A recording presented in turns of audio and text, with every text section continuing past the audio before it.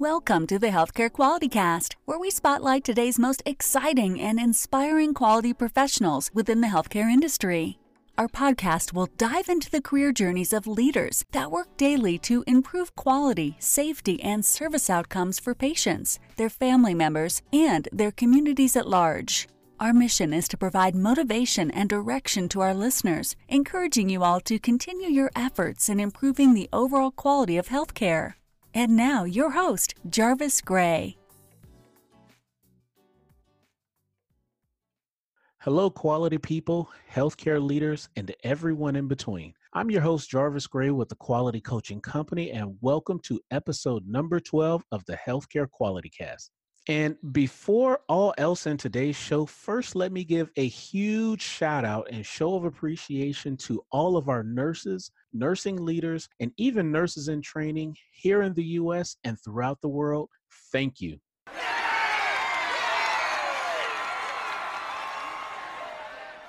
Thanks for your dedication to serving those that need you the most and for the time that you commit away from the bedside when quality people like me and others pull you away to work on improvement projects. Thank you for all that you do, and while you deserve it every week of the year, I truly hope that you receive sincere celebrations with your teams throughout this week. Now, to match the awesomeness of this year's 2019 Nurse Appreciation Week, I am honored to introduce one of the most prolific nursing quality leaders that I've personally encountered in my career path, Nancy Curdy. Nancy is the past president of the National Association for Healthcare Quality and former director for patient safety at Piedmont Healthcare in Atlanta, Georgia. Nancy is a nurse with strong clinical background, having practiced for 27 years in a busy community hospital ICU, both as staff and certified clinical nurse specialist and nurse practitioner. Nancy has devoted the last 15 years of her career to healthcare quality and patient safety, attaining certifications in both and earning a master's degree in healthcare quality and patient safety from Northwestern University.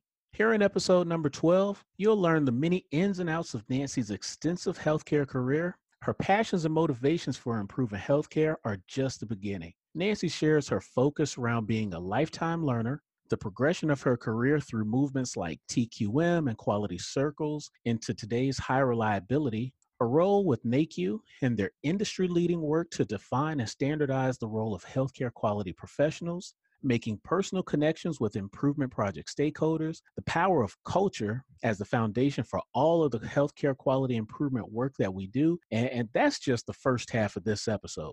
I hope that you enjoy episode number 12 and that my conversation with Nancy adds value to your day. And also, if you're not familiar with the National Association for Healthcare Quality, or NAHQ, then I would highly recommend checking them out at www.nahq.org. But specifically as quality people, check out their new groundbreaking quality workforce report, just released back on May the 2nd of 2019. This new framework is an absolute game changer and needs to be on your radar. You heard it here first, and now I invite you to hear from Nancy.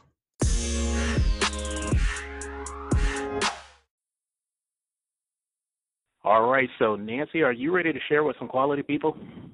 Oh, absolutely. My pleasure to do so. Wonderful. Well, Nancy, I was just hyping it up in our pre-show conversation, but thank you so much for plugging in. Your background is amazing and the perfect fit for this show, but just the short time that I've gotten to know you over the past few weeks, I'm excited to learn everything that we're going to learn about you in today's show, so thank you once more. Oh, good. Thank you. So, Nancy, we love to start each show with some positive affirmations to really get our momentum going for our show. And I would love if you'd share your favorite quote or your favorite mindset, but also share with our quality people, how do you apply it on a daily basis? Sure, I'd be glad to. I actually was given this quote on a plaque from an engineering intern that was working in our quality department, and I so treasure it and use it to this day. I'll share that with you. It's a journey of 1,000 miles begins with a single step. I'm sure many of your listeners have heard this by Lao Tzu, and this is the life of a healthcare quality professional. You have to have this mindset, otherwise you'll lose your mind. You get frustrated. So you have to know that every initiative every project you manage, every improvement you're trying to put in place and show data for, every piece of data, every person you come in contact with, et cetera, each of those is a step. And you have to view it that way with the end in mind, of course. You've got to know your target. You've got to know your outcome you're looking towards. But if you shoot straight to there and don't appreciate the single steps it takes to get there, you're going to be very, very frustrated. So you have to look at your life as a healthcare quality professional in that, guys, as a long journey, a marathon, if you will. I've heard some people say, and it begins with a single step, and that's very powerful. So I incorporate that to keep my sanity and to keep me motivated and moving forward. That's wonderful, and I love it because I would agree. I think as quality people, we always connect everything we do to this journey mindset. You see it with things like Magnet. It's the Magnet journey, at Baldrige, the Baldrige journey, and I think that's just an innate mindset for us. So I love that mindset, and I love that you shared it. I appreciate that. Mm-hmm. So, Nancy, if you could please share with us your introduction to quality, what led you into the career path, and how did you get started? And I just want to, again, give the backdrop for our listeners as they plug into this show with you because, Nancy, I've been blown away again since we connected just a few weeks ago with your amazing background and the stories that you share with me already. So I would love for you to just take a moment and give us that. And then if you could also take a few moments and share with us some of your certifications, because I thought I came to the game with a lot of certifications, but Nancy, my friend, you have me in awe at the things that you've achieved on a professional development standpoint. Well, thanks. So interesting. I've had a 40-plus year career. And when I started in healthcare, I'm a nurse, and I began as a nurse. I had every intention when I got out of undergrad school to never darken the doors of school again. I was ready to earn money, take care of my patients, enjoy life, et cetera, et cetera. I began in ICU, a very busy general ICU in a community-based hospital. And I had a very visionary leader.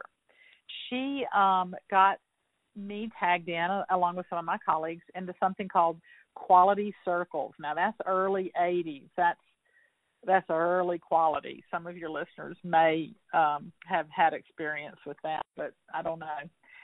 And basically, it was performance improvement around problems that we had in our unit. So that rings true still today. When you have effective improvement activities, you always involve that sharp end of care because they are the subject matter experts. They know the problems, and often they know the solutions. So if you're going to have an effective quality improvement, performance improvement effort, that's what you should do. So quality circles, I think of those quality circles in that vein. And my leader also began shared governance in my ICU. So we had a quality council, we had a procedure council, those sorts of activities that were run by, there was a leader in each, but the members were staff members. So I was involved in those as well. So I got the quality bug in that scenario, although I was still an ICU nurse practicing at the bedside.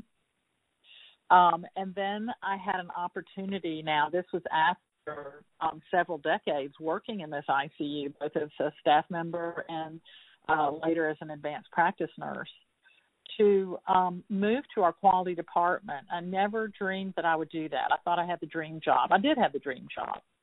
But this really interested me because I love data, and I was very frustrated in my role, thinking, "Gosh, I don't have time to collect data, to do research, to put in place the things that I know can help our patients and our staff."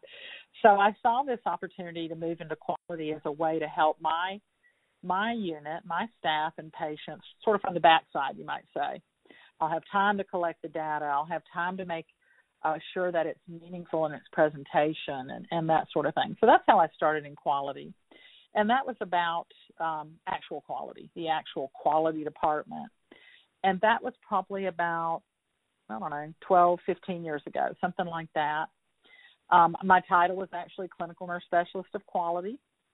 I did a lot of education. That's when core measures were so predominant, and I brought subject matter expertise to the table to improve those measures and put improvement aspects into place, and did a lot of teaching. So I became very interested as well, and the science of that patient safety. And, of course, we all know about the 1999 study to Air is Human that came out that really shook us up in terms of we've got to do something about this. How do we do it? So I was really pleased to work in those efforts in my facilities towards moving us closer to a higher reliability scenario, which makes our patients safer, which makes our staff more engaged, et cetera. So that was sort of a circuitous route to quality. You talked about certifications. I've always been a lifelong learner. I've always believed in tagging into the professional associations that support your role in your career, as well as any certifications. Certifications are a mechanism to validate that body of knowledge that you have. So it's good for you. It's good for your colleagues to know, there's a standardized body of knowledge that this person's practicing within. And then also for your patients and other colleagues that you work with. So I did, my first certification was when I was a staff nurse. I became a certified critical care nurse, CCRN, probably the hardest exam I've ever taken in my life. And I was so proud to attain that. And I was so sad when I had to let it go because I did not have the practice hours to support maintaining it. I did mention I went back, maybe I didn't, but I went back kind of midway through my stint in ICU to graduate school. I became a certified critical care clinical nurse specialist and an adult nurse practitioner. So I still practiced in my unit. Again, had the dream job. I loved it. I had an outpatient heart failure clinic that I stood up, and so I saw the walking wounded as well as the sickest of the sick and everything in between. So that was sort of my precursor to quality, I guess you might say. And then when I went to quality, I followed through with getting active in my professional association, the National Association for Healthcare Quality, NAHQ, and attained certification there. This is the only accredited certification for the healthcare quality professional, which is CPHQ, and this is through NAHQ. And I told you my interest in patient safety, so I also certified in patient safety. I'm sort of a certification nerd. I want to make sure I know what I'm doing, I know what I'm talking about, and I know where I need to spend further study so that I can attain that expertise. That was a long story.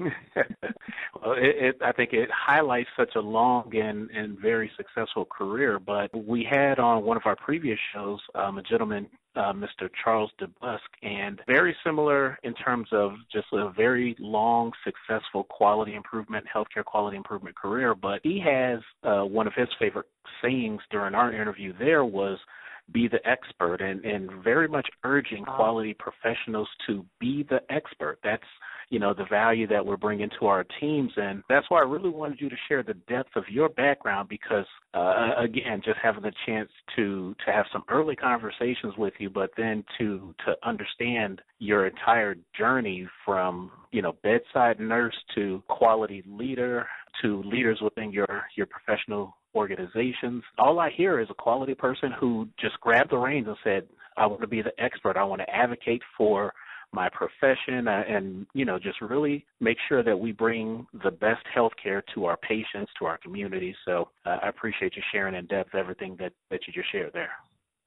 Next question that I have for you then, Nancy, I would love for you to take us on a journey to a point in your career that may have actually been one of the worst moments as a healthcare quality leader, but really give us the in-depth story behind the situation and share with us maybe some of the decisions that you were going through to turn that moment around.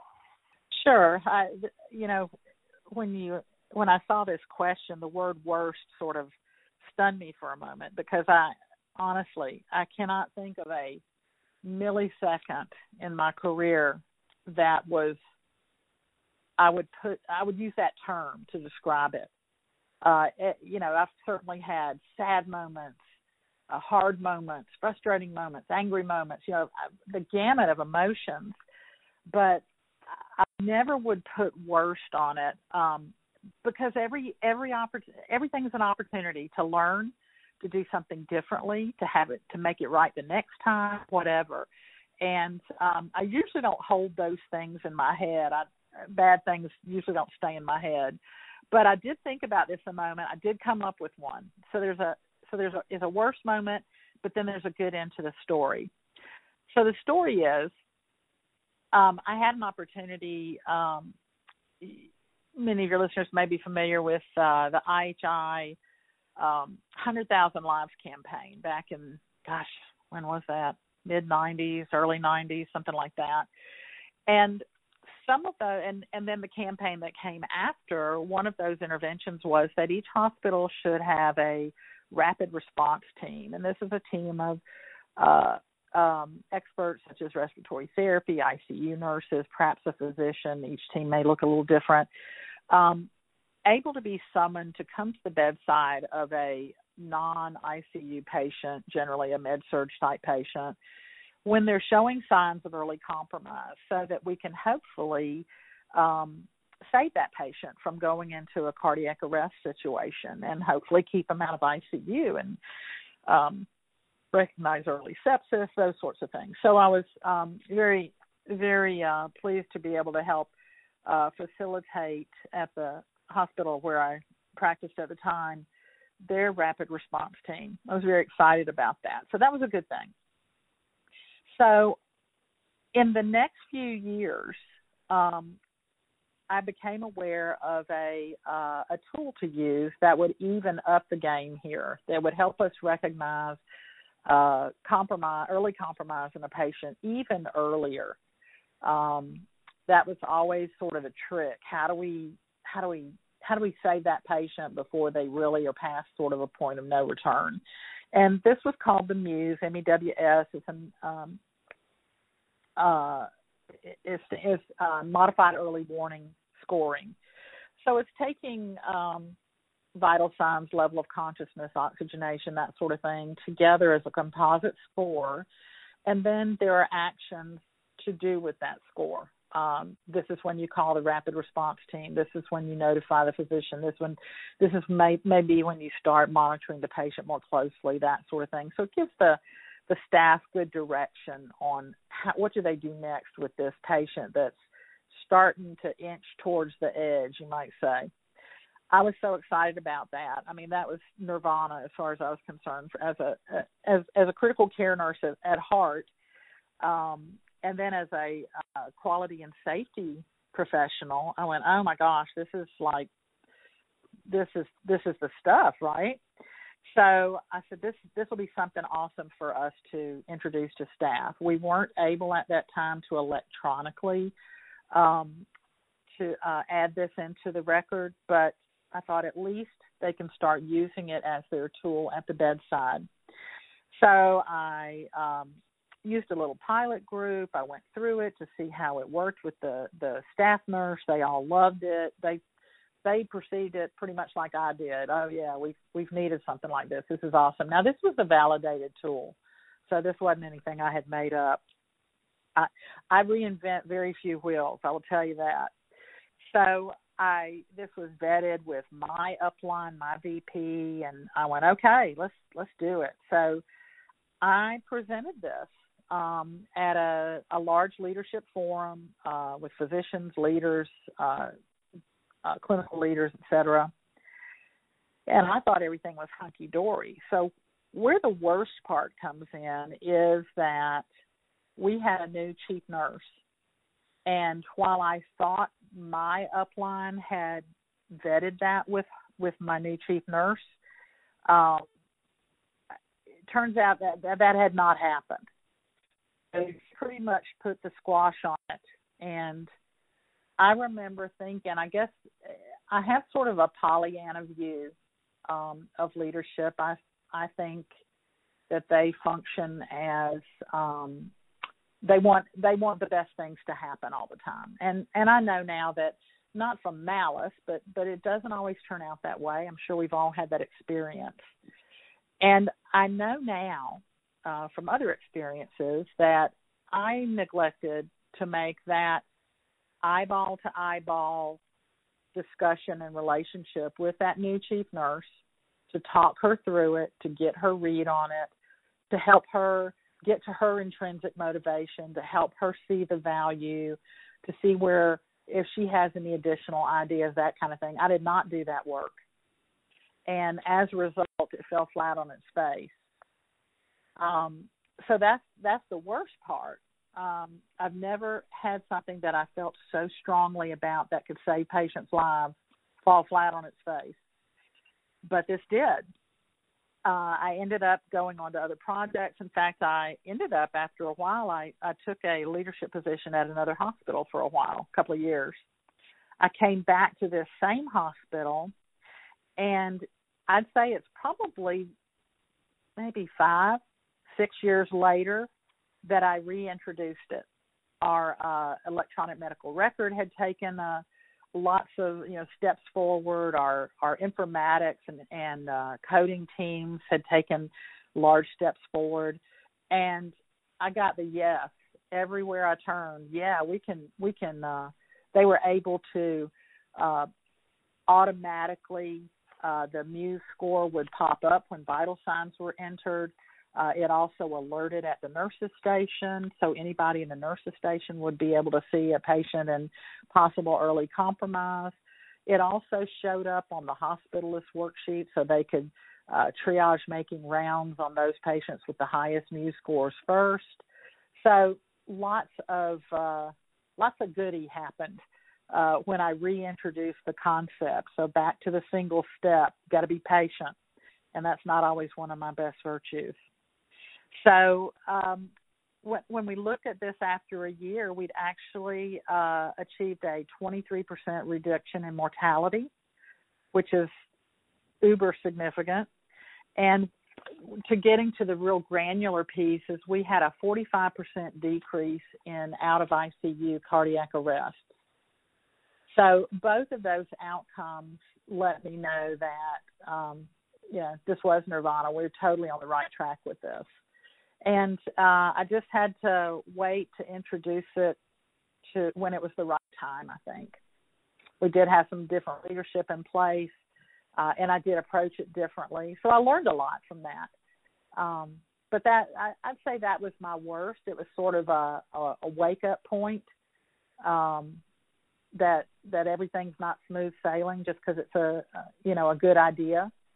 And you sometimes have to work your way around it a little bit and make sure you're getting to the right people, making those relationships, getting to those stakeholders, seeing what they want to add to the process, because they're often going to have the right ideas.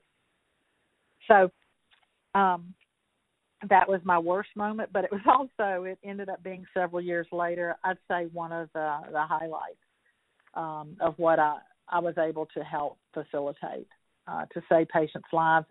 And also it was a satisfier that staff knew that they sort of had a safety net of how can we keep this patient from getting sicker. Does that make sense? No, absolutely. I find that story pretty interesting.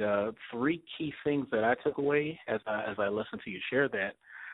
One is that it may have been part just simply getting the right levels of leadership buy-in with your quality improvement idea there. It was one part potentially stakeholder management. Like you said, you never had that face-to-face, eyes-on conversation with one of your key stakeholders who clearly had the power to make or break the rest of that project at that time. And then potentially even one part just simply being ahead of your time. Because as you shared, when you came back a few years later, then you also had the right infrastructure in place to potentially have made that implementation a lot better, and then it clearly produced the right results with the improvements that you had towards mortality. So I guess my add-on question for you then, Nancy, is, had you ever reflected in those moments during that time with that project, like, oh, if I could just go back and do it over again, what were some of those feelings? And if you could have done it over again, any very just clear cut, like I would have done A, B, and C things to have gotten this project put in the first time? Oh, yeah. And I believe me, I always debrief with myself to see what did I do well, what could I have done better, and how am I going to do it better next time. So, yeah, I would have personally myself made that connection with the chief nurse, because it's her folks that are going to be using this tool. And I would have myself reviewed it with her, gotten her ideas, her concerns, that sort of thing. And so that I could address them directly. Plus, developing that trust relationship. So she knows me, knows where I'm coming from, what is my intent. I'm not just there to pour a bunch of work on her nurses, that sort of thing. So all of those things are what I would have done differently. Made that relationship, made that personal contact, reviewed the issues with her, gotten her feedback, integrated her feedback, that sort of thing. All right, wonderful. I hate to help you to, have you dwell up all those feelings, but I think you said it perfectly. With being a quality healthcare patient safety leader, sometimes it can be very emotional. We tend to get very well embedded within the processes. That question is really just to help us identify that we have our wins and our losses. For the show's purposes, I try to get the losses out of the way first. They always lead to great learnings. It's just simply part of that journey. But I'd love to move us to a more productive course, so we can learn more of the cool things that there are behind quality improvement. But Nancy, I would love to quality people. One tip or a tool or a tactic that you found works really well for building up those intimate connections within project teams. Share with us, what is it and how do you apply it? Well, we touched on it in the last story. I think making that relationship, and that means eye to eye. There are many times I've driven 45 miles for a 15-minute meeting.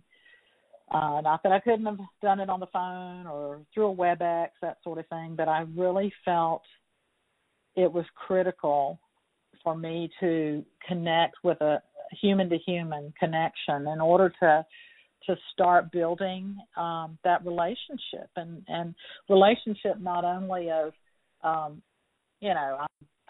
you can consider me the subject matter expert, I'm here to help you, that sort of thing, but also that we have, so that connection is critical. Find that common ground so that you trust each other and you trust that you have the same intent, that you won't always agree, but you will trust one another and you'll work through it in order to get to the target. So that's probably the best tip, tool, or tactic that I could share. Is there is no substitution for making that relationship and that eye contact and finding that common ground in order to move forward in a project. Well, perfect. Well, let me add on to that question just a little bit, and wanted to get your quick thoughts again. Just kind of going off script just a little bit for you, Nancy. But with your comment about just developing that relationship, would you have, what are one or two really good tactics to developing trust, developing those communications? Are there any tools, or is it just, that block of time, the one-on-one, or take them out to lunch or coffee kind of of approach that you've used to really develop those relationships with stakeholders or leaders on your projects? Yeah, I think, I love the cup of coffee idea. We rarely have time to do something like that. So I try to listen well. I try to ask questions. To find out what their experience is. What is their lived experience? How do they view a situation? What problems do they see? Have they thought of any solutions? That sort of thing. Of course, not wanting to come too quick to solution, but you want to find out what's in their head because they've lived a whole different world and walked in different shoes than you have. So you want to find that out. So just asking some questions like that to open up the conversation, listen well, use good body language, that shows you are listening well, the things we've all learned. You reflect back on what they've said. You may even stop at one point and say, let me make sure I'm understanding you and reiterate what they've said. And that's their opportunity to say, no, you didn't get it. This is what I mean, which is you want that. You don't want to go off thinking one thing and they mean another. Part of our communication deficits. So those are the things. And I will tell you, after so many years, I try to, if there's something we talked about stakeholders before, I try to start at the top. So making those relationships with so that this isn't a project or an initiative that we're trying to do from the middle out. We all know everything we read that you have to have the support of your chief executives. And I did realize, I think it'll segue into another question actually, but that was one of my biggest joys at my last place of employment, as well as my aha moments. I realized it was actually possible that your chief executives do not only support initiatives, but they can be boots on the ground with those initiatives, which really make a bold and powerful statement to that front line. That's the secret sauce. I was able to do that for the last 3 years in my role as Director of Patient Safety with a large hospital system, and the chief executives at each hospital. That was my first step. I just went straight, didn't play around with it. I just went straight to the executives and started talking through it and seeing what their thoughts were, what were their concerns, and did they have any ideas with regard to it? And here are my ideas. What do you think about that? That sort of thing.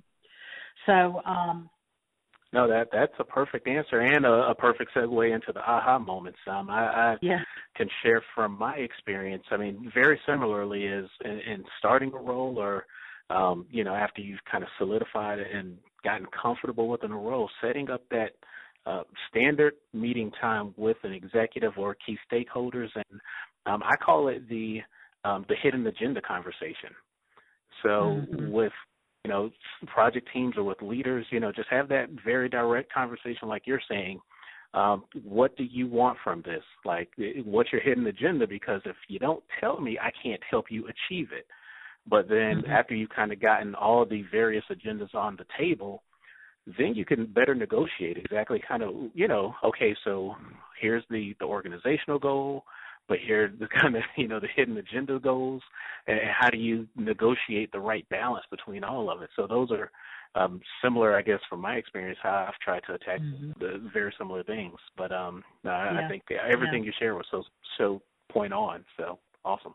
And the other thing in the aha moments is the power of culture. I've always, I think, in every moment of my career, I've been involved in some form or fashion of culture development, culture change. I've been a product of my culture. I've recognized problems in my culture, et cetera. So I've been aware of it, but I know now that the culture of an organization is the foundation to quality and patient safety work, to the good or to the bad.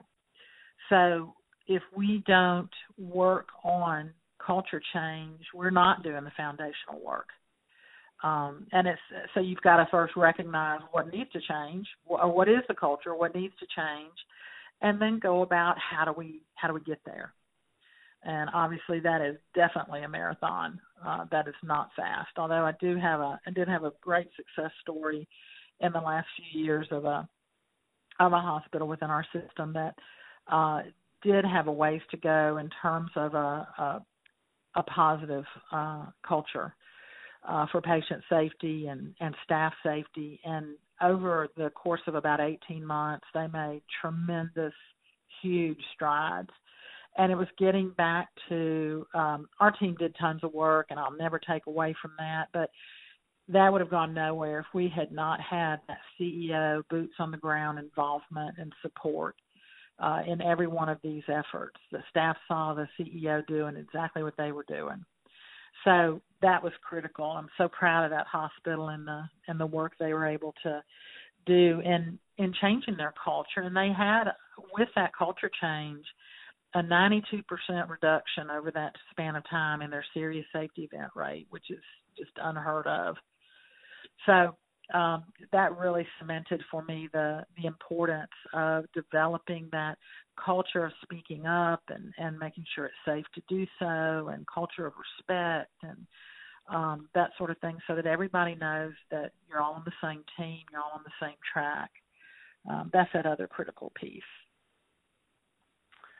Well, thank you for sharing that real-life success story. 92% reduction in just about everything is phenomenal, but the fact that it was patient safety events is hands down the most important thing. It is. I can remember they had gone a good long while without a serious safety event, and when they had one, it was like black was draped over that hospital. You know, everybody, where did that happen? How did that happen? There was such a dramatic response to it. I went, okay, we're getting there. Everybody is moved by the fact that an error harmed a patient, even though it wasn't in their department or in their role or anything like that. There's still, it's a hospital team and everybody's impacted by it. Then I knew we were getting there. So yeah, that was a wonderful thing. That was awesome. But, another key takeaway, I think is kind of been a central theme with a lot of our conversation right now, but through that facility's journey, the leaders led. I mean, if you had your CEO kind of walking the walk, talking the talk, and everybody responded, I think that's just another important thing to highlight for our quality people and for the healthcare leaders that I'm hoping tune into this episode and kind of hear your messages. So just wanted to make sure we pull that out as well. And what is our role in that as healthcare quality professionals? We're the shepherds, the facilitators, the subject matter experts, the cheerleaders. We should support those executives, those leaders leading, as you put it so well. It's not our role to necessarily always be that front and center person, although there is a time and place for that, but to make sure that you're supporting the leaders leading. I like how you put that. That's perfect. All right, wonderful. Well, let me take us to the next question then, because, with your range of experience all over the place, I would love to know from you, Nancy, what are some of the current changes going on across the healthcare industry that you're excited about right now? And kind of tagging on to the conversation we just left, but what role do you see quality professionals playing to better support it or better promote its success and longevity? Well, I had to think about this one for a little bit. I love reading Modern Healthcare, reading Becker, seeing what's new, up and coming, where have others had success, and there's lots of shiny objects out there. I still go back to the basics and the foundation. And the exciting thing that I see happening right now, if I can talk for a second about the National Association for Healthcare Quality and the work that they've done over the last few years. I'm proud to have served as president of that organization and still remain on the board. So this work is done by many, and I'm excited to see the direction, and that's in workforce development. There is a study on workforce development from NAHQ that'll be coming out in the next month or so, and it tells us that 33% of healthcare quality providers say that all staff do not receive training and education on quality. So we don't want quality to be the department in the basement. You know, we all rail against that. How do we fix that? We fix that by making sure everybody knows about quality and what do they, in their particular role, how do they contribute to that? Quality is being embraced as a business strategy, and healthcare leaders are evolving to think about quality as a strategic asset to grow their business, improve patient lives. Now, as opposed to, you know, checking a box or a process to follow. Yes, we have quality. You know, think about, I don't know. I know, well, so many hospitals still do. They put their patient safety department person, whatever, in with risk management. And I know that's a common model. I've always sort of railed against that because both are so important and so time consumptive. What do you think is going to get the most attention? It's going to be the risk management piece. So patient safety in that case often is sort of, we have a patient safety officer, check the box. To really have a director of patient safety, a department of patient safety, if you will, with focus on patient safety, the science of patient safety, error prevention, et cetera, then you're really committing to that effort. And that's where I'm seeing quality go. Quality professionals are stepping up into leadership positions. You know, quality professionals are uniquely qualified to translate executive directives and priorities to the front line and to relay challenges and opportunities to those frontline leaders. In other words, we're bilingual. We can speak CEO and we can speak practitioner. So that puts us in a unique position. And when I say healthcare quality providers, I've shared with you I'm a nurse, have been clinically focused, et cetera, and that is your traditional healthcare quality professional. But in this world today that we're in, I'm so excited to see the diversity of healthcare quality professionals, engineers, data analysts, project managers, folks that are proficient in predictive analytics. They're all healthcare quality professionals. And that diversity of scope really makes for a powerful package. From a business sense, using quality as I said before, as a strategic asset. So those are the things that excite me about healthcare, that as we are kind of turning that corner and viewing quality a little bit differently rather than, I've got to do this, I've got to make this look good, that sort of thing, then we're getting there. NAHQ also has published the first set of quality competencies that have ever for a healthcare quality professional that we worked on for several years. We published last year, and that's sort of groundbreaking. It is groundbreaking.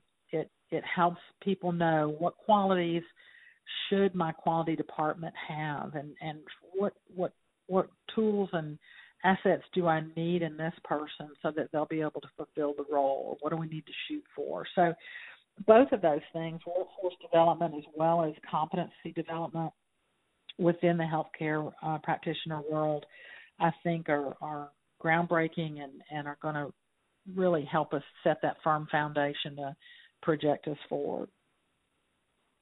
Well, Nancy, you said so much in your reply there that I can't wait till I get the show notes for this episode typed up, because I loved everything there. To your points about quality professionals being bilingual, our ability to speak, at the executive level and the practitioner level, love it. Mm-hmm. The diversity of quality professionals, I will share. That's one of the things that I'm really, just personally kind of geeking out about. Is, my background is engineering, so a lot of things that I've done have been with other engineers or other very technical folks, and now I'm seeing, the reverse side of it, more clinicians getting into quality, and I'm absolutely loving it. So kind of, same concept but different point of view there. And then the work with NAHQ, again, from our conversations a few weeks ago, I've researched NAECU more, and just the tagline on the very first webpage, quality is the work. As soon as I saw it, I was like, I'm blown away. Like, I wish I came up with that. That speaks to healthcare, not just quality professionals, quality people, but that is what we do. Healthcare is quality, 100%. We're touching people and lives and communities, and so that has to be one of the top focuses. Then your additional point of using quality as the business strategy to grow the hospitals or the healthcare organization. Seriously, that is exactly why I'm so glad you said yes to being on this show. Those are all amazing points to share. I'm pleased to be able to share those. That's important. That's important perspective, I think, to get out there. Thank you for that forum. Oh, absolutely. So, Nancy, next question I have for you then is, how can the healthcare industry become a more attractive place for ambitious, talented, quality professionals to either start or grow their quality and healthcare careers? Yeah, what a great question. The success of healthcare in this country, and we know we're in trouble. That's an endeavor that we all have a stake in. Either we're all going to need it, right, on a personal level, for us, for our family and loved ones. But it's a great frontier. It's been around for a long time, centuries. We know that. But we know how in trouble. We used to think we're the greatest healthcare system in the world, and really the only thing we excel at is cost. Now, that's not a good thing. And why would that be attractive to work in? Because there's so much room for opportunity. Healthcare is shifting to see itself in a more balanced view of its purpose. We're not just here to serve patients. We also need to run that sustainable business. And running that business means making sure the workforce is tended to. That supports them. And that ultimately supports the patients. From a patient safety perspective, you can't have patient safety unless you have worker safety. NAECU is doing great work in this area right now. We're focused squarely, as I said before, on workforce development and working with those quality professionals and healthcare organizations on improving from the inside out, training the workforce. That's a strategic advantage. And it makes staff feel supported, makes their work more productive, gives them an avenue to add in and contribute, and that's very rewarding. And for the executives, well, then they see improvements in their business models. They see they're not in the red as much. Now they're getting more in the black, and they're not having as much staff turnover. It's a frontier I see for young folks coming out of school or working, figuring out where do they want to apply their skills. Healthcare is a great place. It's open for creativity, for opportunity in terms of adding to a process, developing a process, helping something run more smoothly. I think it's a very exciting time for young professionals to get into healthcare. It's funny ironic that you asked that, because I have a lot of young engineers and folks that have just gotten out of school and they're looking to get into healthcare. I'm sure they're seeing it as well as that frontier, and they want to know what next steps to take because they don't have any exposure to healthcare. So I think it's a brave new world out there. So it's just ripe for opportunity for those young professionals to get into healthcare. We all want to think that what we're doing is, to be cliche, but I can't think of a better way to say it, is helping others. That gives one a sense of purpose in their daily grind. Am I actually, just, shuffling papers here, or am I actually doing something meaningful that's helping others? So healthcare's just got that written all over it, doesn't it?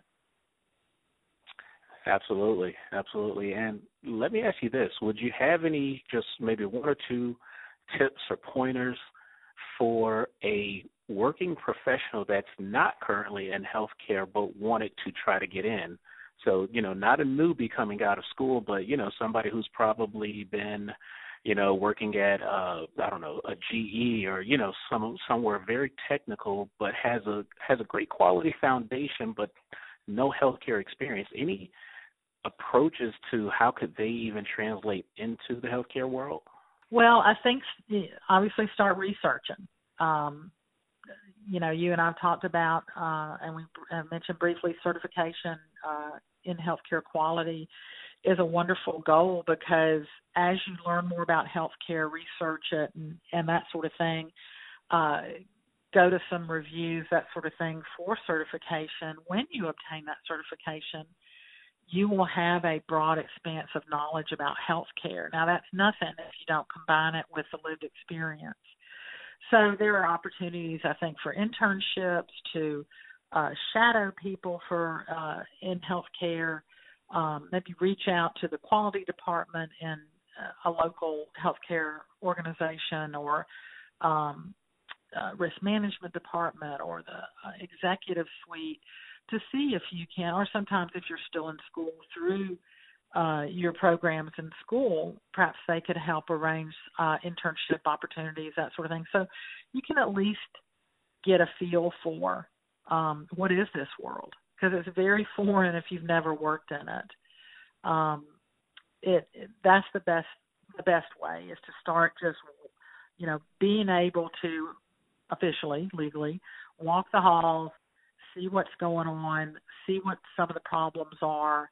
And I love those fresh eyes always, because they're going to see things that we've long ago not seen, that we've become blind to. So combine the knowledge base with that lived experience somehow. Take a position or apply for a position, something that you might not particularly want to do, but you want to get ensconced somehow into healthcare so you can figure out what it is and where you can make your unique contribution. So those are some ideas. Those are some things that I have seen people do that have gone on to very fruitful careers in healthcare, but they started in that way. All right, wonderful. One additional hack, for lack of a better word, that I've recommended to folks as well is most healthcare facilities, at least hospitals or health systems within any region, they have volunteer programs where you can legitimately become a volunteer of that healthcare system. And to your point, legally be allowed to walk the halls, but, once you become a volunteer, ask to be a volunteer within the quality department. And that's a way to, start the networking process, and you just never know what opportunities open up as, people move or different projects come up for that organization. So that's another one to add to your great list there. Yeah, that's a great idea. I like that. All right, so Nancy, you are at the halfway point, but I am going to move us into what we call the 2-minute drill, kind of our rapid-fire Q&A session of the interview, but just giving a quick post check to see if you're ready to roll. Sure. Hit me. All right. Perfect. First, could you tell our quality people something about your previous roles? Because we have not highlighted the fact that you are officially in the retirement zone in your career path. But would love for you to share maybe from your previous experiences throughout your career, what were some of the things that inspired you to do your best day in and day out as a quality professional? Yeah, nothing made me come home with a bigger smile on my face than when I saw engagement of that frontline staff and engagement of that executive team and other leaders with whatever initiative we were working with. You never want to see people fleeing from you when you walk up to them or looking annoyed when you walk up to them. You want to see that people are excited to tell you about what they're doing, show you their bulletin boards, tell you about their latest success story, that sort of thing. So when I see that I can do another day, when I see that engagement, that energizes me. Perfect. And what is the best piece of career advice that you've ever received? And I remember receiving this piece of advice just like we're talking right now, Jarvis, and I was probably, mid-20s. And cocky ICU nurse. I had enough years under my belt to where felt like I knew what I was doing. That you can picture that. And my visionary boss sat me down and said, shared with me a comment that a fellow staff member had made. And I remember saying, that was never my intent, so that's her problem if she views me that way. And this is the piece of advice. Perception is reality. And whatever that perception is, you're responsible for it. You own it. You either figure out how to change it, or if it's a good perception, you keep doing what you're doing. So that is not acceptable, what my response was. And to hear that perception is reality was critical, and it was a turning point for me in how I viewed the world, frankly. I accepted that responsibility, and that's how I function. That's how I work. That however people are perceiving myself or the work that me or my team are involved with, I own that. And if it's not favorable, I own the responsibility of making sure that they do view it favorably and changing whatever I need to change. Well, I was fortunate. I had kind of a similar piece of advice from a past mentor, but he shared with me that as healthcare professionals, that we are almost on from the time that we leave our homes in the morning to the time we get home in the evening, because at the time I was working at a hospital, and just the engagement with the community. So it was so easy to go to, the local supermarket and see either coworkers or patients or, family members of patients. And to your point, perception is reality. How you represent yourself even outside of work can still kind of trace its way back to your organization or, the work that you're doing. So that's a wonderful piece of advice that connects and hits me in my reflections. Nancy, do you have a mentor that has made an impact on your career? Oh, absolutely. I've had several. I have an enduring mentor that she was actually my preceptor in ICU, so back when I was a baby nurse. But throughout my career, even now, we check in together. We're dear friends, and she taught me so clearly the outcome of respect and kindness, lifelong learning, doing that job well. I've seen her fire people that hug her and keep in touch with her. That's quite a person, and your mentor should be somebody that you want to be like when you grow up. And she's even though we're about the same age, she is definitely that.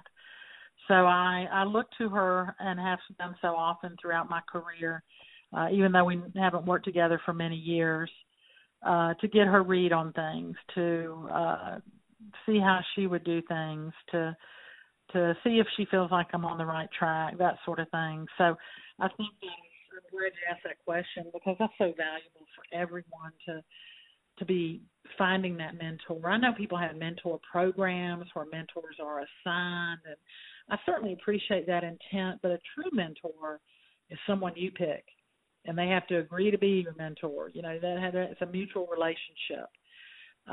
But you pick them because you admire what they're doing and how they're doing it, and you want to be able to learn how to do it the same way. That's a true mentoring relationship, and I'm so pleased and proud that I've been able to have that. Well, she must be a phenomenal person if she can fire folks and still have a great relationship. Would you want to give her a quick shout out? Feel free if you think she'd plug into the show. She's many people's mentors. Becky Beagle. All right, Becky, thank you so much for the support that you've given Nancy. And stop firing people, Becky.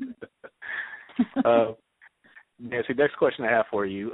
Could you please share a personal habit that contributes to your success when you've led quality improvement initiatives? Yeah, and it's not rocket science. Honestly, I try to be approachable, positive, smile, be a servant leader rather than always. I think people tend to think of quality departments as this is more work they are giving us or demanding of us, or we're designing this form for them to collect data, not for the workload. So you really want to dissuade people from having that perception at all. You always want to, how can I help you get there? That's how you should approach things.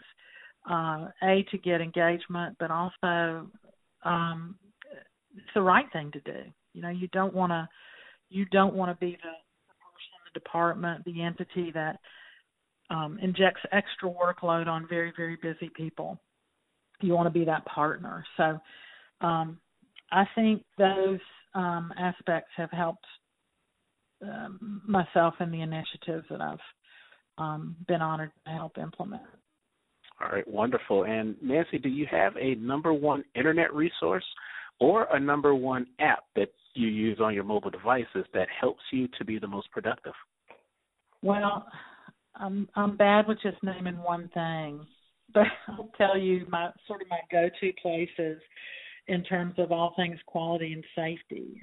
NAECU, obviously, I have a vested interest in that because my input as well as others have helped to, and not just me, lots of people to change that trajectory to make NAECU that go-to place for quality professionals. I depend a lot on AHRQ. Our tax dollars fund it, so it's mine, and I love they're always spot on. I think with especially their safety initiatives and the safety information they have there available. So those are two go-to resources for me. From a leadership perspective, I love Simon Sinek.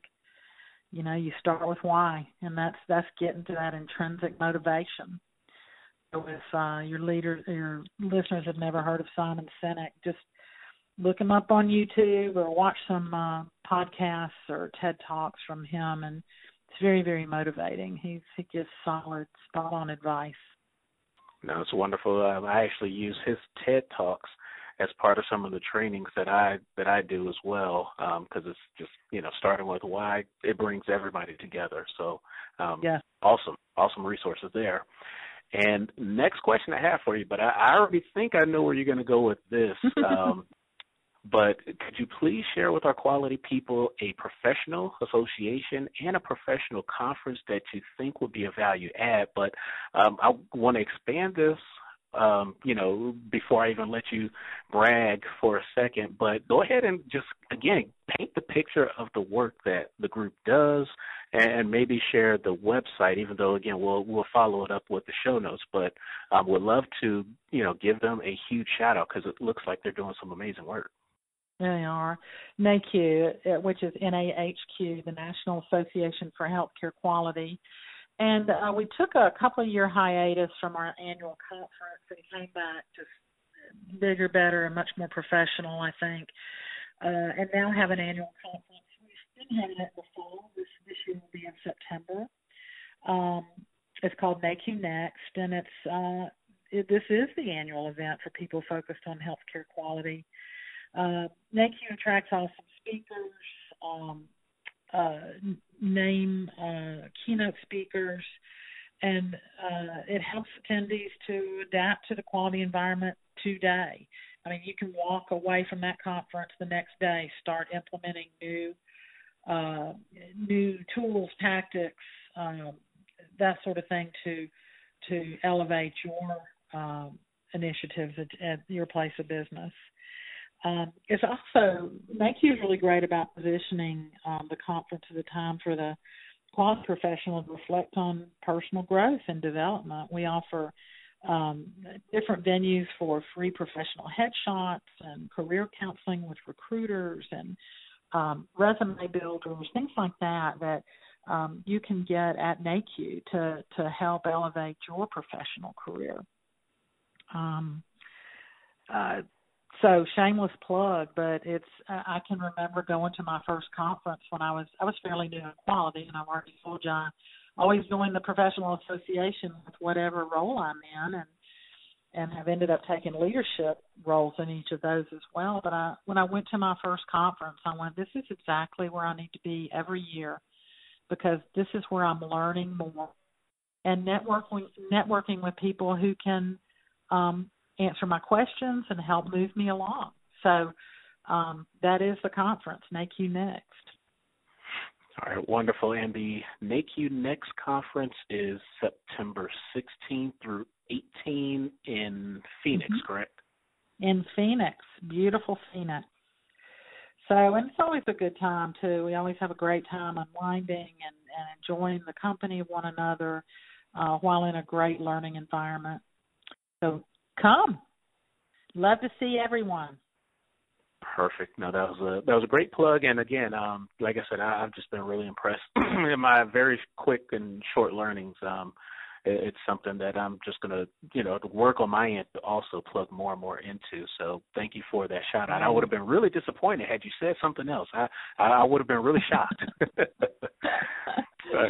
Perfect. Nancy, if you could please recommend a book to our listeners that they will benefit from, but also share with us why would it be a book of value to check out? Well, I haven't talked much about high reliability, but that's I think we've probably all sort of been exposed to the term and the work and the work of high reliability organizations and entities such as aviation and nuclear and the military, and how healthcare is learning from the success stories from those organizations to make healthcare more highly reliable. So my go-to book, it has been, I didn't share with you that I actually went back and got a second master's degree about 4 or 5 years ago in healthcare quality and patient safety from Northwestern University. And one of our textbooks, that's when I was exposed to it, was Managing the Unexpected by Wyke and Sutcliffe. And I think they've had one, maybe two more editions since that book. But Managing the Unexpected, it is the textbook on high reliability, the principles and everything. And it's not particularly healthcare focused, but you can absolutely apply. So that is, to me, a foundational text. And, I don't do good with just one thing, so I have to add in a second one. And it's Crucial Conversations, which is a simple book. It's been around a long time. I'm sure everyone's heard of it. But it gives you the tools for having those difficult conversations that we all hate to have and that we all sort of shy away from or avoid, but that are necessary to move our initiatives forward, to take that next step. And building those relationships. So I learned so much. I'm such a nerd. I attended a 2-day course here in Atlanta on conversations years ago, paid out of my pocket to go to it because I knew I needed to work on that. And I got so much out of it. So I've since been able to share some of those learnings with new graduates and orientees to hospitals and quality professionals and others. In fact, I'm sharing it with a women's group on next week. So it's for everybody. It's not particularly it's not healthcare focused, but it's life focused. So I got to add that book in there too. That's perfect. Those are two absolute classics. So thank you for both of those recommendations. But Nancy, you are right there at the tail end of our conversation. But I have one more question for you, and this one's a personal favorite because I always get folks to simultaneously reflect on their past while getting them to look forward to their future. So let's say that you were able to send one text message to yourself 10 years into the past and one to yourself 10 years into the future. Take a second and think about it, but what would you communicate in each one of those messages? Yeah, so interesting question. 10 years ago, you've already shared a few months ago, I did retire officially. Exciting. But that, like I said, that was after a 40-plus year career. And 10 years ago, obviously, I was in the waning years of my career. So why not just put your head down, keep doing what you're doing, move forward, get through it, get to retirement, right? but that's not quite me. Sometimes I want it to be me, but that isn't me. So I was anticipating going back, as I shared with you, to get another master's.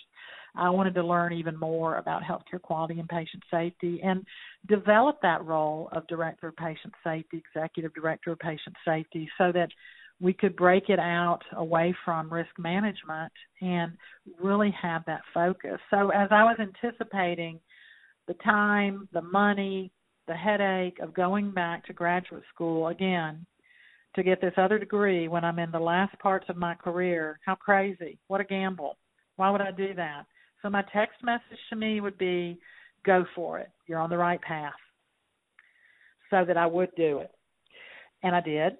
But that would have been nice if I had had future me to give me that confirmation. So my 10 years in the future is know that you made a difference and help others to continue to do so. Wonderful. I love both of those messages. And I could see that 10 years from now, if we were to have another call, I think you would still be pushing your learnings and just, again, being that consummate quality professional. So thank you so much for everything, for the entire conversation, for sharing that message.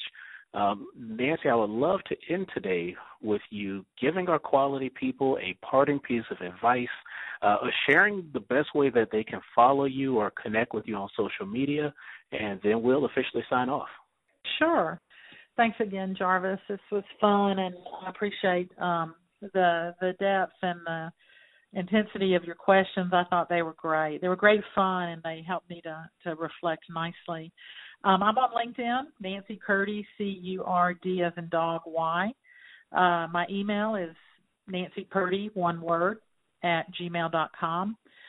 Please do feel free to reach out, and let's network at least via LinkedIn or email, one or the other. I'm always happy to do so. That's energizing for me, so I love that. I learn a lot while hopefully I'm imparting something as well. Well, again, you've gotten me so excited about just different aspects of healthcare quality that I didn't know from my first sit down with you. So to our quality people listening, if you get the opportunity to connect with Nancy, to, share some emails or even a phone call, obviously if you have the time, Nancy, but, it's so worth it. You've been a great new network for me and a great inspiration. So, again, thank you for today. And thank you for just bringing your expertise and giving me your time today. My pleasure, Jarvis. And back at you. I feel the same. Thank you. Awesome. I appreciate it. And to all our quality people everywhere, thank you for listening and making us a part of your day.